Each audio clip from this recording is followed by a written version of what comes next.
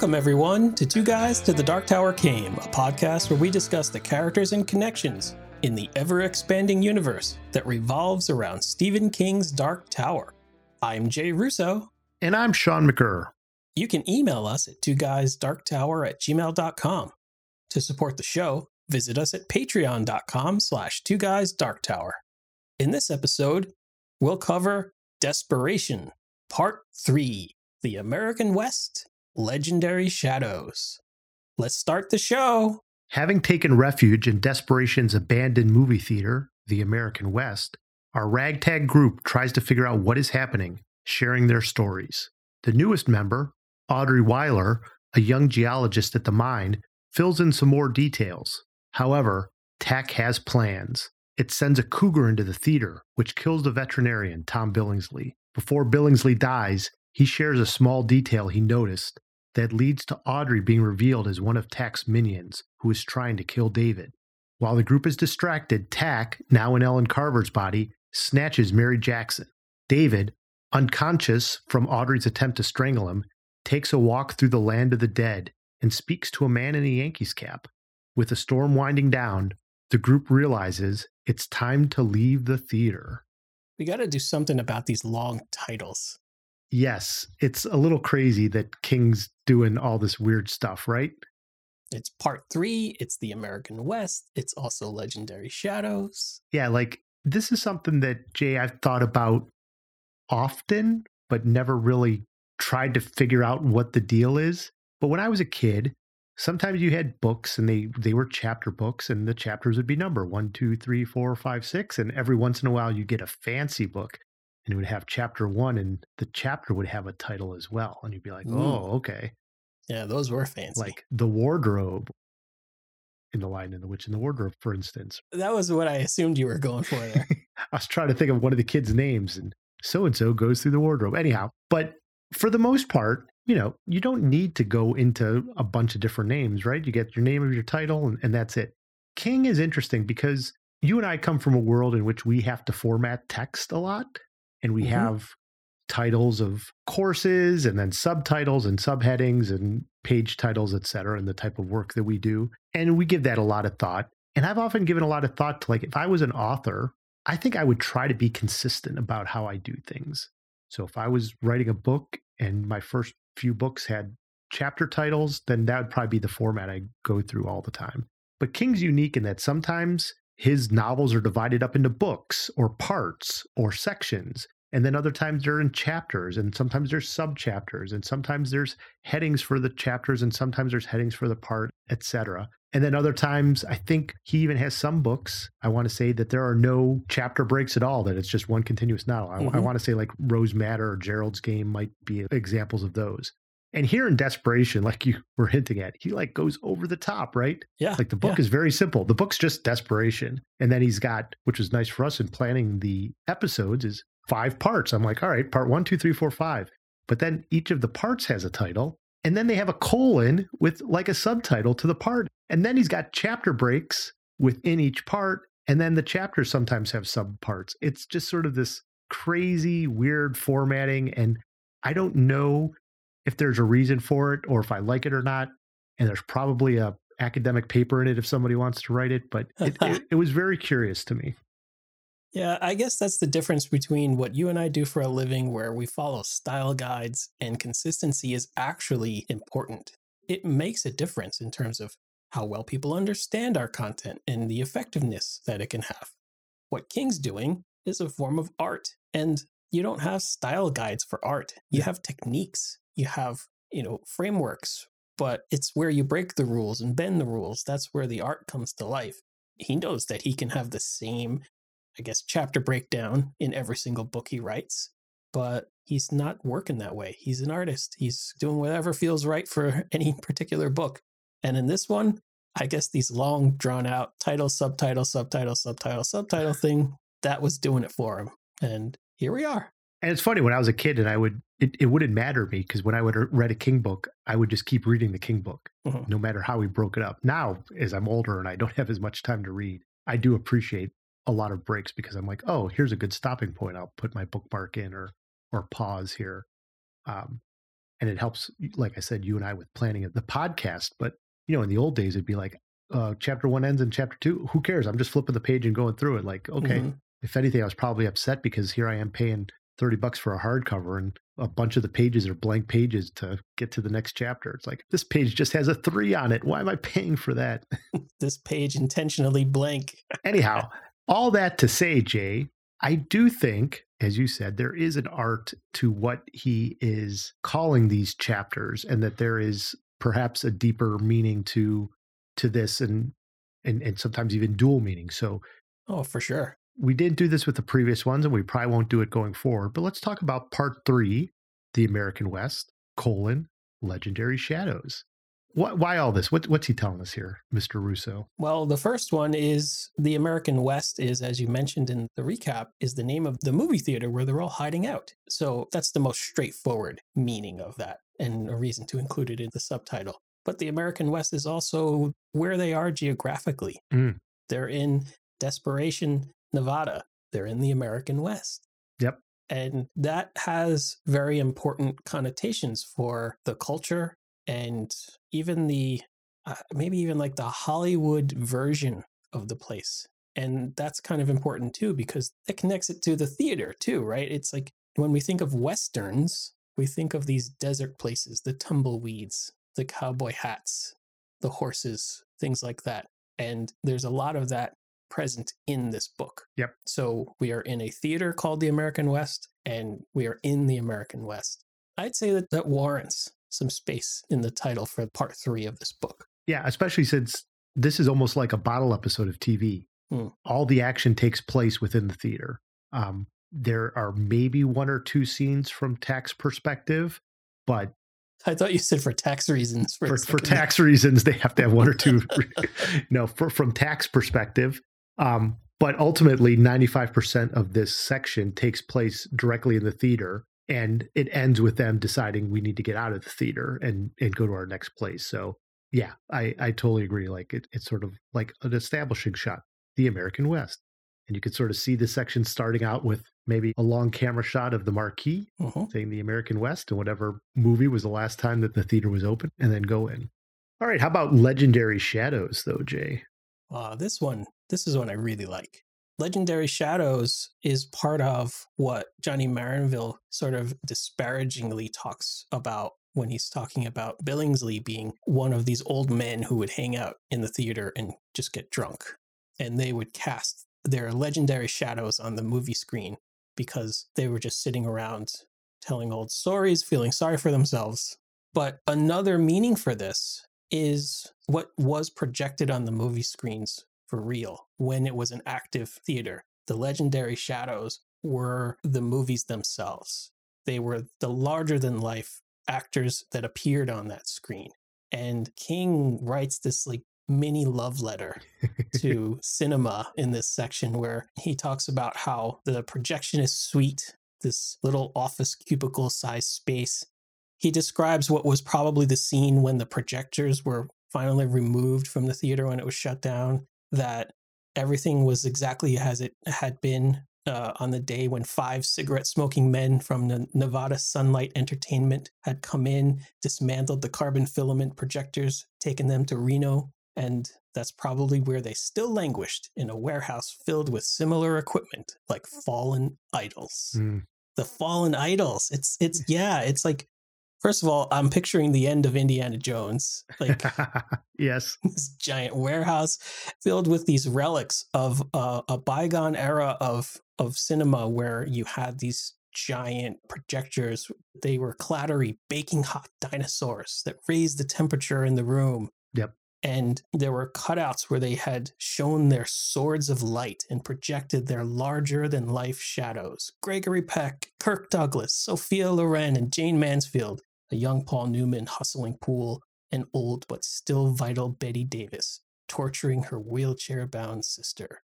I know, anybody who reads King knows that he loves the movies. Yep. He really, really does. And you see it come through here. And the fact that he set the scene, or this whole section of the book, in a movie theater, and then a pivotal moment takes place in the projector's booth, there's a reason why. These places are almost holy to him, I would say. And that suits the story. Yeah. Especially this type of theater, which many of our listeners may never have experienced in their life, right? Mhm. Like this isn't a multiplex where you're sitting in a small room that's basically three walls and a screen and a bunch of seats. Like this is a theater, right? Like Uh-huh. there's a screen, there's curtains, there's potentially a backstage because not only was this used for films, but it was used for, local politicians coming on stage, shows, any sort of thing like that. And it has really nice seats and it's got a balcony and there's probably something on the ceiling that's some sort of artist design. Like this is a theater. It hasn't been chopped up into a bunch of little theaters so somebody can make a little extra money, and it would be the pride of the town with its marquee. Mhm. And so it's natural for people to be there, and calling it the American West when it's out in the American West, and knowing that this is where all the action in town took place. And then it falling apart is probably something else that King's trying to say, right? Like this is Yep. gone. This is a different time, much like in The Regulators, which was based on a film script, remember? And it was very cinematic. Like this is small town Ohio in a very idealized way. Same with this movie theater and an idealized version of what the movies could be. Mhm. And so, yeah, the legendary shadows are that actual movie star legendary shadows were on here, but then also the sarcastic Johnny Marinville's description of Billingsley is Mhm. he and the old farts get drunk and their shadows are on the stage. Then there's one more thing here, right? Yeah. This whole idea of the metaphor of Plato's cave and how sometimes things are just shadows on the wall and how can you know if they're real or not? It's probably worth delving a little bit deeper into this whole idea of Plato's cave and belief and what that means, and how one of our great philosophers, Plato, came up with this metaphor, this way of talking about things. And then independently, the young boy David, who's questioning his belief in God at one point, sort of comes up with this on his own, Mhm. which is cool. Yeah. I'm pretty sure we've talked about Plato's allegory a time or two on the podcast already. But yeah, I think that's the remarkable thing, that David, who has not studied philosophy and likely isn't aware, or at least directly aware of Plato's allegory, is using his own allegory to try to explain or find a way to understand how there's always another layer of comprehension. So, which is why Plato's allegory of the cave works perfectly here, and David's accidentally using it in exactly the right way. It comes through in this idea that there is a difference between not believing and believing. And I think it's near the end of this section that the spiritual state of unbelief is desperation, Mm. which you and I both called out because one, it's a very interesting line that there's a lot to unpack there, but also because the word desperation is what King is saying is the spiritual state of unbelief. And that's the name of the town and the name of the book. So this must mean something, and King's calling this out for a reason. I know we like to have our Odenkirk moments and the like, but this is King like putting he's almost hitting us over the head with it. But I think it works. I don't think he goes quite too far, but it's really important to the story that characters believe, not necessarily in God, but they believe. It's the belief that is going to be the key to their surviving another 10 minutes in this terrible situation, right? So it's worth it to explore what the opposite of belief is. And it's not disbelief or a lack of faith, it's unbelief. And King is being very specific here. And then he explains what is that state. And that state is desperation. And I love how all of those other uses and meanings of the word desperation just kind of layer on top of each other so splendidly here. Like you said, it's the title of the book, it's the name of the town. It is the spiritual state of the characters who are the antagonists of this story. So it's really, without this counterpoint, it's harder to make sense of and appreciate the state of belief that is vital. Yep. Yeah, specifically, there's a quote, not disbelief, but unbelief. The first is natural, the second willful. So the idea to not believe something, to disbelieve that, like that's natural in King's opinion. And that makes a lot of sense, right? Like if I had never seen or heard of an elephant before and you said, oh, there's a 4,000-pound creature that has a long nose and stomps around, but is also a very intelligent creature and has big ivory horns, I'd be like, what? I don't believe that. But for then you to show me a picture and then show me like a skeleton, and then for me to say, nope, I don't believe that. You're making shit up. Like that's the difference, right? That's willfully being unbelievable and not believing in something. And that's Hmm. this sort of faith in God that David's talking about, right? Like something speaking to him. Yep. And it would be easy at first to say, like, I don't believe in God. But then when you have something speaking to you and saying, like, I'm God and I'm causing miracles, then there's this, well, you have to be very willful to not believe that and do something. And that's what gets you to desperation, right? Like if you're willing Uh-huh. to go that far, to just sort of doubt everything, then why do you have any sort of presence at all to think that anything good is going to happen to you? Right. So you mentioned how an important scene happens in the projection booth of the theater, and that's when Audrey attacks David, and David has gone there and starts to pray Hmm. because he feels like this is a time when I need to do something. And what's interesting is he's praying, but he's praying because he's not sure if he's losing his faith and believing in God at this point. Um, and he knows that he needs to pray because it's at times like these, he says, when he felt really in need of God, the front of his mind was serene, but the deeper part, where faith did constant battle with doubt, was terrified there would be no answer, and he doubted God's existence.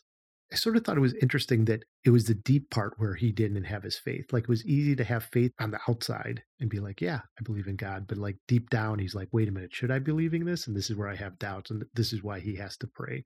And then as he continues to think of this is when he comes up with the same allegory of the cave. He says, well, people could make shadows that look like animals, but they were still only shadows, minor tricks of light and projection. Wasn't it likely that God was the same kind of thing? So, in other words, something made up by God or something made up by people, right? Which ultimately I think is what he's getting at when his reverend friend tells him to read the Bible. And he's sort of like, well, there's a lot of politics in this, and I wouldn't expect that. And it's because, of course, because the Hmm. Bible was written by other people, right? Right. And that's why David doesn't have this real need to go to church. Because again, that's just people telling him stuff when he's got this, what he thinks is more of a direct connection to God. So, like, I'll just do my own thing. Why do I need anybody else? And if I think about it too much, it's going to make me think maybe there isn't a God or that there's something I'm missing. And that's starting to play on that disbelief and unbelief, right? Like it's at first it's one thing to be like, okay, maybe I don't believe this, but then to start to question it makes it worse. But ultimately, he has this, I don't know, vision, walk through the land of the dead, Hmm. and he's talking to people who obviously are dead, including he finds out that his reverend friend has died, right? Like Yeah. the person Yeah. in the Yankee cap tells him that. But meanwhile, he's getting almost choked to death by Audrey and Hmm. dying on the outside, totally oblivious as to what's happening. Yeah. You said a moment ago that it was interesting that David felt like it was easy to have faith on the outside, but deep within it was harder. And I kind of feel like that makes a kind of sense. Like you can say you're a follower of a certain religion, you can adorn yourself with the symbols of a religion, but not truly inside your mind and in your heart actually ascribe to any of the tenets of that faith. And it can be entirely a performance, Mm, right? And I think that David is in reality, and this speaks to what you're talking about with the lack of the church thing. I think he's the flip of that. He is in the deepest recesses of his mind and soul. He has this connection to this supernatural thing that has happened to him. In his mind, it has taken on the form of God, like capital G God, the Christian God talking to him, and that's where um, he's found like he's gone to like something real happened to him. He has something deep inside of him, and now he's in his quest for answers to explain it. He latched on to a pastor, and so he got a Christian God explanation and was pointed to the Christian book that talks about all this. Maybe if his neighbor had been, I don't know, a Buddhist priest or something like that, he would have said, "Yeah, what you did was you had a connection to God for a moment there. Here are the Buddhist scriptures." mm. And he would have said, "Oh, this is full of politics too. Isn't that interesting?" But whatever, it's just he started from within and worked his way out. Whereas I think for most human experience, we start on the outside and for those of us where this does happen, it works its way in. Yeah. And so I kind of feel like his faith, for lack of a better term, is genuine and doesn't require the accoutrement. It doesn't require the performance at all because it just is. And I think that his analogy of the cave shadows is apt, but it's like something he doesn't need to worry about. God isn't showing him just facsimiles and shapes and silhouettes. God is telling him real things.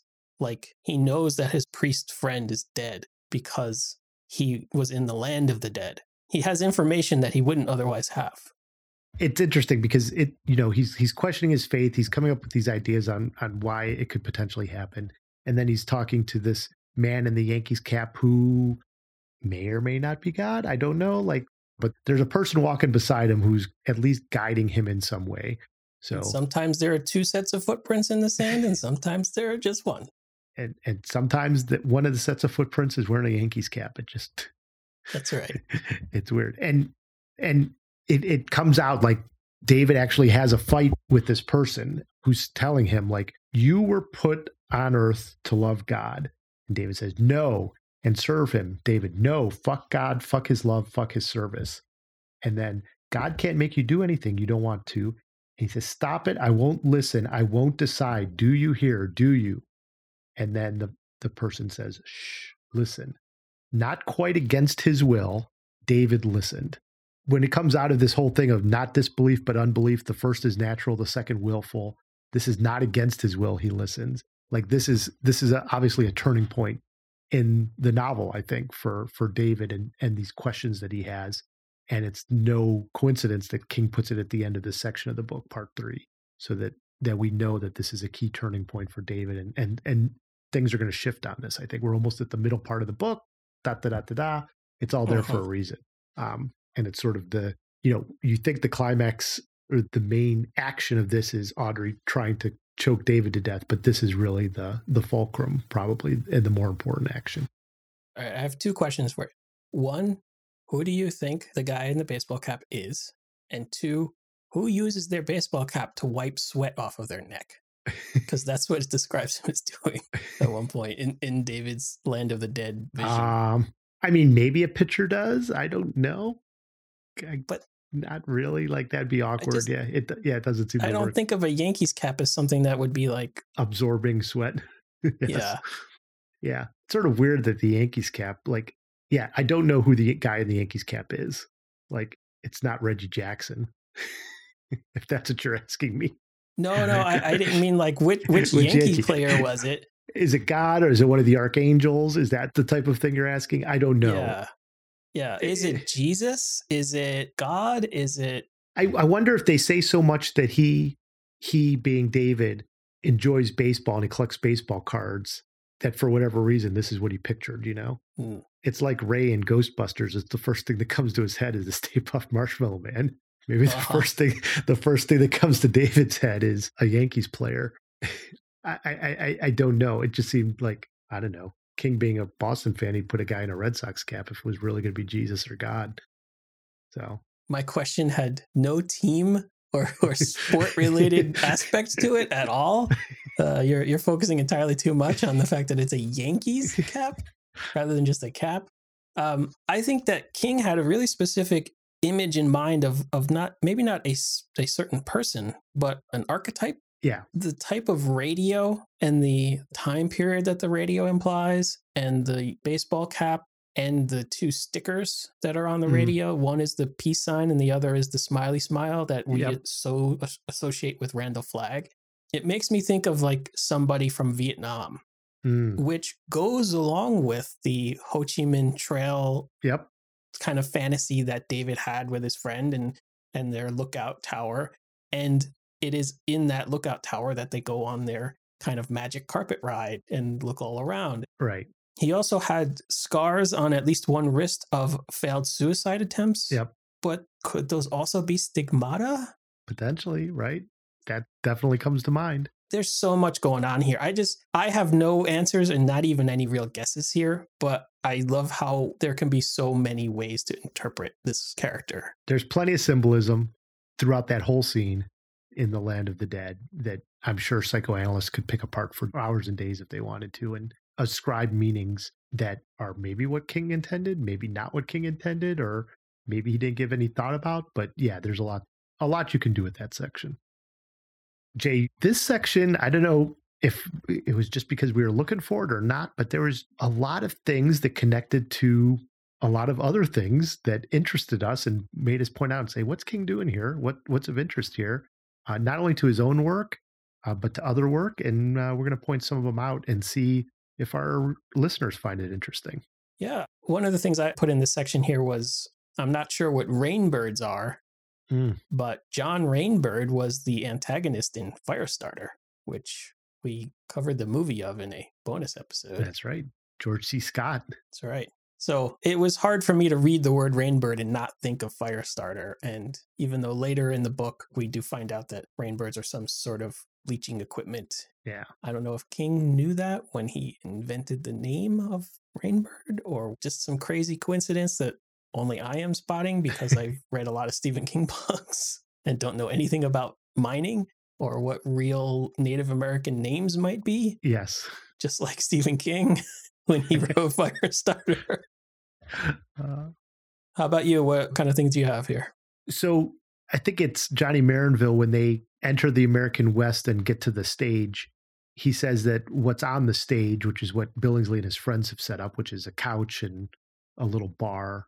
He says that the stage looks like if Eugene Ionesco had ever written an episode of The Twilight Zone, the set would probably have looked a lot like this. And that reminded me of a specific Twilight Zone episode called 5 Characters in Search of an Exit. Now, that title of that episode is a variation on a Pirandello play called 6 Characters in Search of an Author. And I know Eugene Ionesco and Pirandello are 2 different people, but in my mind, they're both European dramatists. And, I made the connection between the two. And then, 5 Characters in Search of an Exit, 6 Characters in Search of an Author, there's those connections. The Twilight Zone. But my ultimate, how this all wrapped up in my mind is spoilers for a episode of The Twilight Zone that is 60 years old at this point, 70 years old. Wait, I didn't see it yet.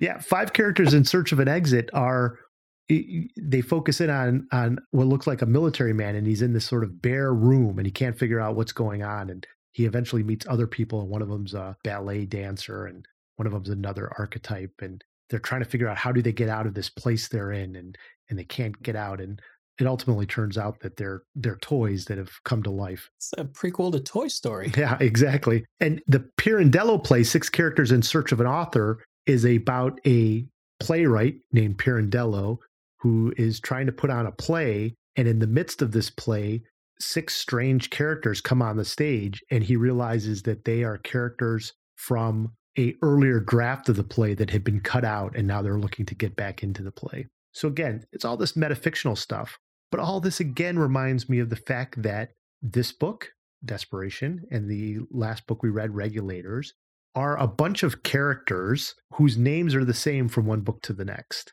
Mm-hmm. And King had sort of saw them as a troubadour group, right? Like, maybe I'll just use these characters for all my groups coming forward, and they'll be like little actors who play different parts in each one of my stories, each one of my tableaus.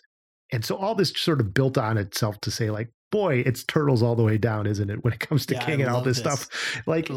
It just sort of, the idea that The Regulators was really a movie script, but also that these characters were sort of in the mind of Tack as sort of just playing this part of random people to be killed or toyed with in some way. And who knows what's going to happen with these characters here in Desperation. But like I said, all sorts of weird connections in my mind.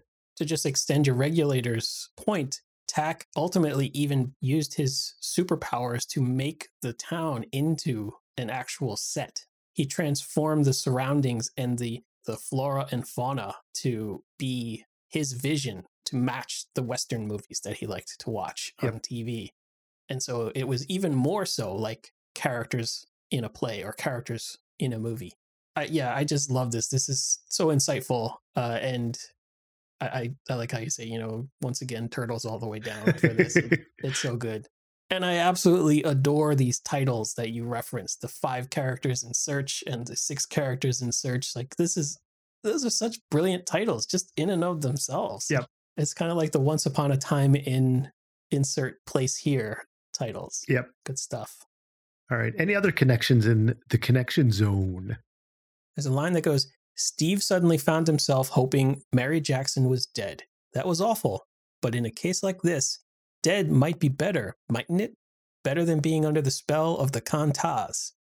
And of course, when you say dead is better, I can't help but think of Pet Sematary, because sometimes dead is better.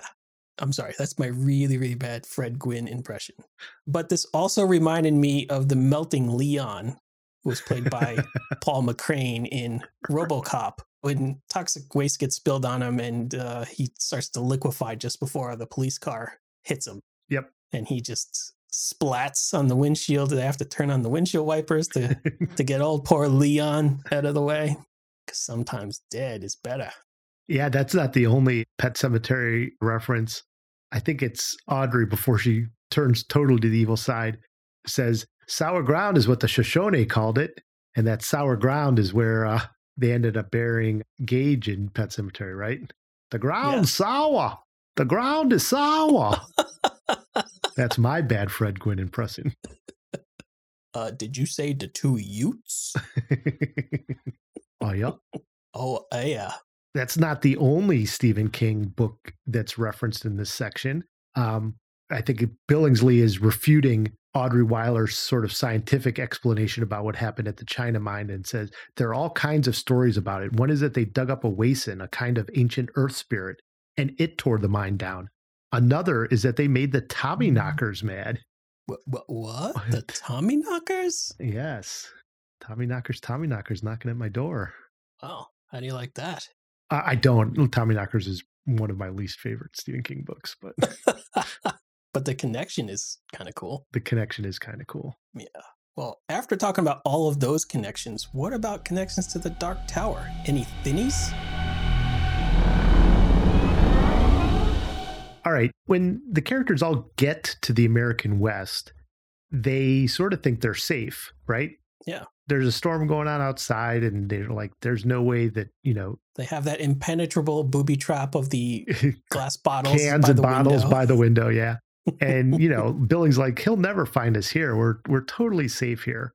So they all get on stage, and one of the characters says, come on, Tom, tell us a story. Help pass the time. And this reminded me of The Wind Through the Keyhole, because we have a character who's telling a story to the rest of the characters, and it's taking place during a storm, almost a type of Stark blast, one might say. Like, this is a very unnatural storm that's hit desperation, much like the Stark blast was. So, sort of thin, but it's stretching. It's stretching pretty far, but I'll allow it. I also think that this is just sort of a common thing people do during storms, right? Like, we had a tornado warning here today, and we were down in our basement, and luckily we all had our phones, so it didn't get to the point where we had to start telling each other stories. You didn't have to start breaking apart the furniture to make a fire. Make a fire and start sitting around telling stories about what things were like when we were young. No. Yeah, I'll allow it as a thinny. Let's see if you'll let this one pass muster. There is a brief line about somebody being like a piano player in the whorehouse. And I thought that was kind of like good old Sheb in both The Gunslinger and Wizard and Glass. Yeah, I anytime we're talking piano players and whorehouses, I'm all in. All right. I mean, it's kind of a cliche thing, having the piano player in the whorehouse in a Western, but not every one of those is going to be a reference to Stephen King's Dark Tower books. No, some of them will be to Westworld. Yes, that's the only other time. That's the only other time. Oh.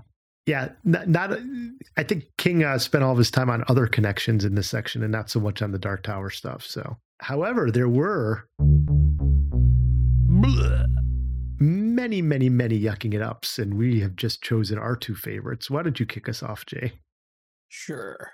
So the thing I chose for my yucking it up is Johnny Marinville is remembering a time that he was in a deadly car crash. And because he has this author's like extreme recall, and he can slow things down in his memory and preserve every moment of something even as terrible as this, he has still in his mind all these years later the sound of the Partymobile's collapsing roof, driving Rachel Turamov's head down into her neck, splitting her skull open like a bone flower. Yikes. Yeah, not good. So when the characters finally confront Audrey Weiler, and she's starting to decompose, I guess, as Tack's influence on her is intensifying. I think that's the word they use, is intensifying. And one of the characters said was going to grab her, but he couldn't bring himself to do it because he knew his fingers would sink in. Now he could hear a plopping, pattering sound as parts of her began to liquefy and fall off in a kind of flesh rain. And I think that's the point where she runs off onto the balcony, and then the balcony collapses on top of it. So like there's just, I imagine, flesh everywhere. That's just like Leon, played by Paul McCrane in RoboCop, when he's doused by toxic waste. They just needed some windshield wipers. I thought that this was a missed opportunity for King. I really wanted Audrey to fall off of the balcony and be liquid by the time she hit the ground and actually just splat like a water balloon. Yeah. That's what I was hoping was going to be the last moment for her. But instead it was just the collapse of the whole balcony. So we don't, I'm sure she's, Splattered. Pure Leon at that point, but it's, it's just not in the text anyway. All right. Well, we want to thank our patrons for supporting the show. They get access to exclusive Patreon content, such as bonus podcast episodes. You too can become a patron by visiting patreon.com/2guysdarktower. We'd love to have you there.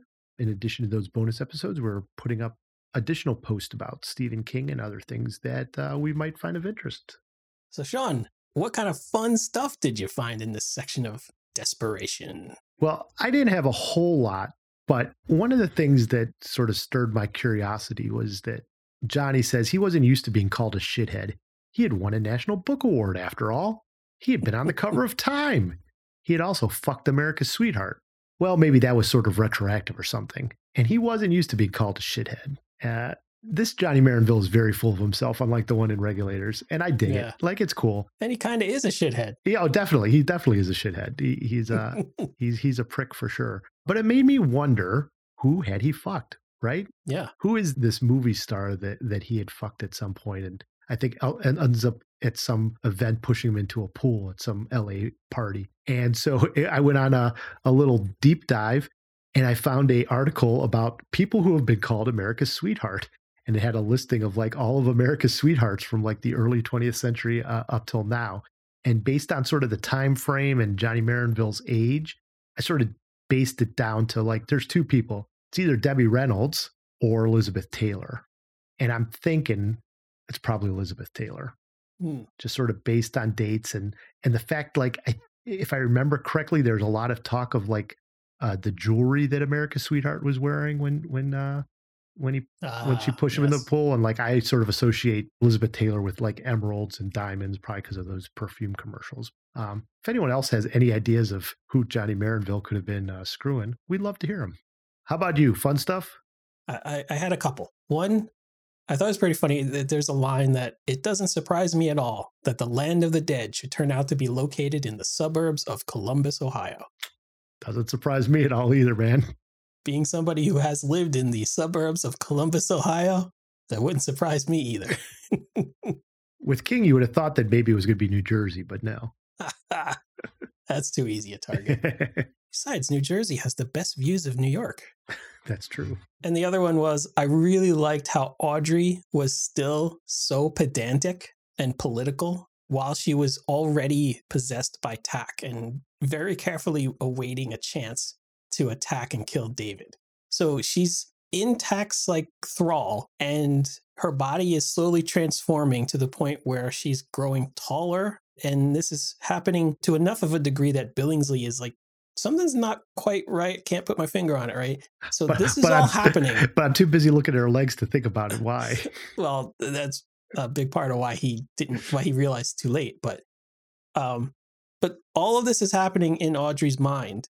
And she's still able to say, it's a drift, not a shaft. And then when the topic of rainbirds comes up, she says, no, they're rainbirds, not emitters, or the other way around. I can't remember. Right.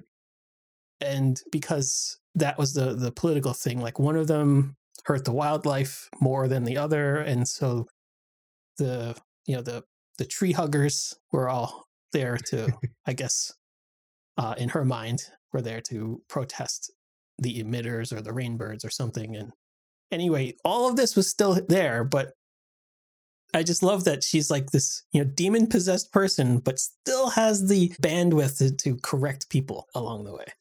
We did talk about this at the beginning, but I really, after the twist of the last chapter, which is like, oh, Tak's not in Kali and Trajan anymore. Mm-hmm.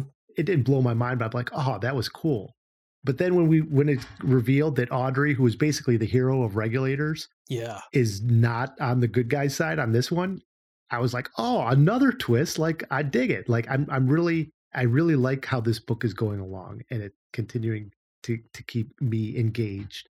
But I thought that this was a neat idea that, unlike Entragian, who's no longer there, right? Like, it's all Tak for the most part. Like, he retains a little bit of Entragian to know, like, I can read you your Miranda rights and I could act like a cop, but it's basically all Tak. This one, it's all Audrey. She just has this desire to do what Tak wants her to do, and all of her own initiative is gone. So it's totally makes sense that she's going to continue to talk like a young geologist who knows her shit, like, because that's who she is. She just doesn't have any, like, her desire now is to, oh yeah, I also want to kill this young boy. Right. So right. I will continue to have my personality such as it is, which is, hey, why is this old guy looking at my legs? And I don't like that. And I'm going to talk about geology stuff and how things work. And I'm a smart woman who knows her job. I just so happen to also want to kill this boy when I get a chance. It's a better way of doing demon possession. It's not boring. Yeah. It's interesting. Yeah. And it also completely subverts my fun stuff about it, that I was a pedant admiring another pedant in her pedantry. Well, yes. I mean, I do enjoy that part too, because it is fun that she can be that way. Anyhow, good stuff. Like I said, for a book that I had no interest in reading for a long time, it was just sort of like, do I really want to read that book? The cover's sort of weird. These two books are connected. They're not like considered top tier King books. I'm really enjoying this so far. I'm really enjoying it too. And I like that it's kept you guessing and it's able to surprise you. And while I have read it once before, it's been so long that much of the detail is, feels fresh to me. And I have enjoyed the journey thus far, and I expect to enjoy the rest of it as well. All right, let's talk about some other worlds than these.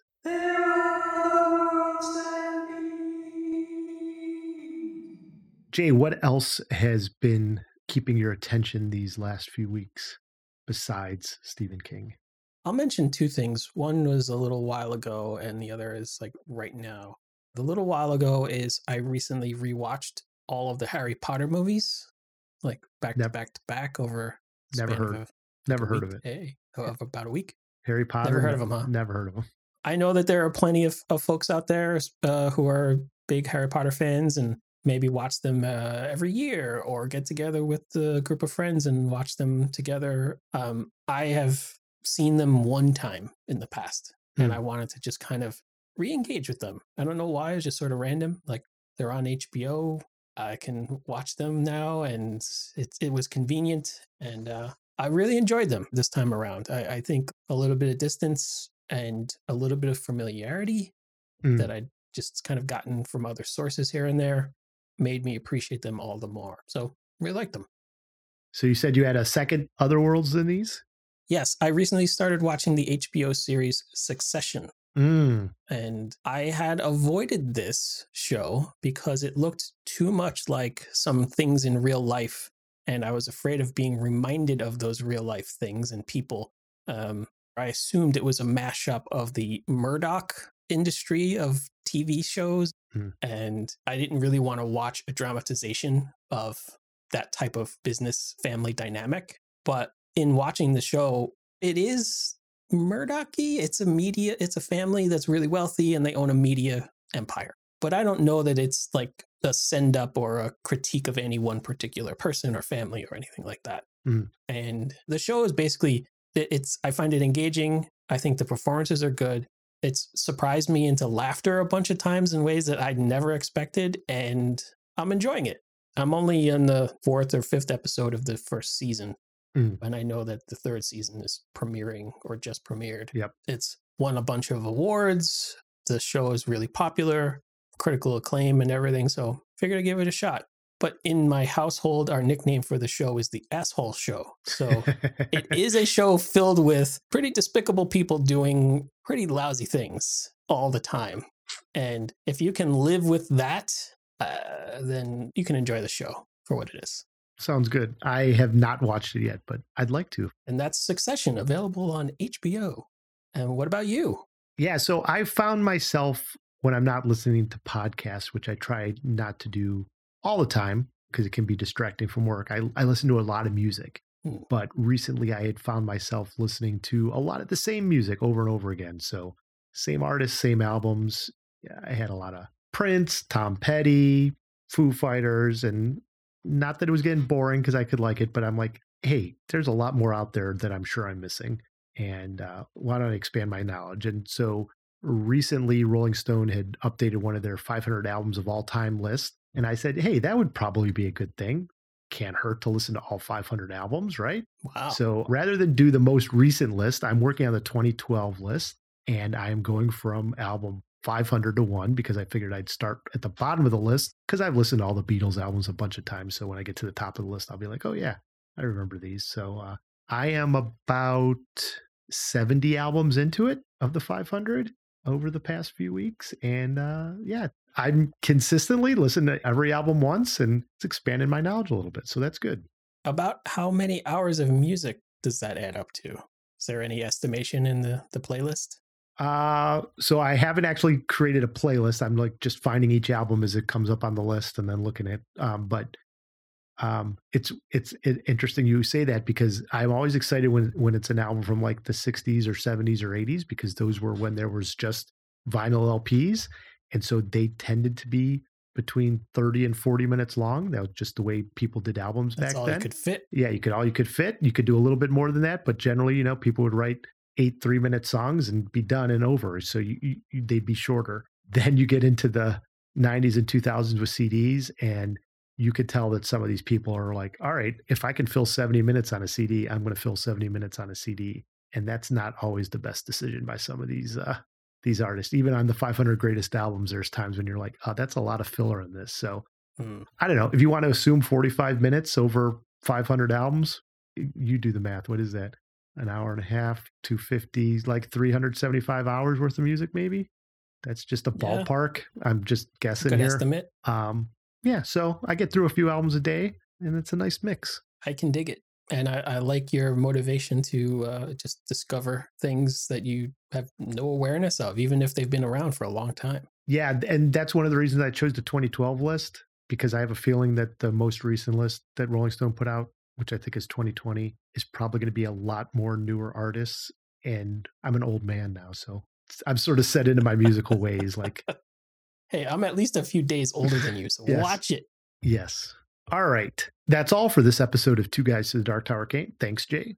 Thank you. Links to all of our social media are available in the show notes. If you like the show, please rate us on Apple Podcasts. To support the show, visit patreon.com/2guysdarktower. Next episode, join us as we cover Desperation, Part 4, The China Pit, God is Cruel. These titles. Oh man, these titles. For Jay Russo, I'm Sean McCurr. Thanks for listening.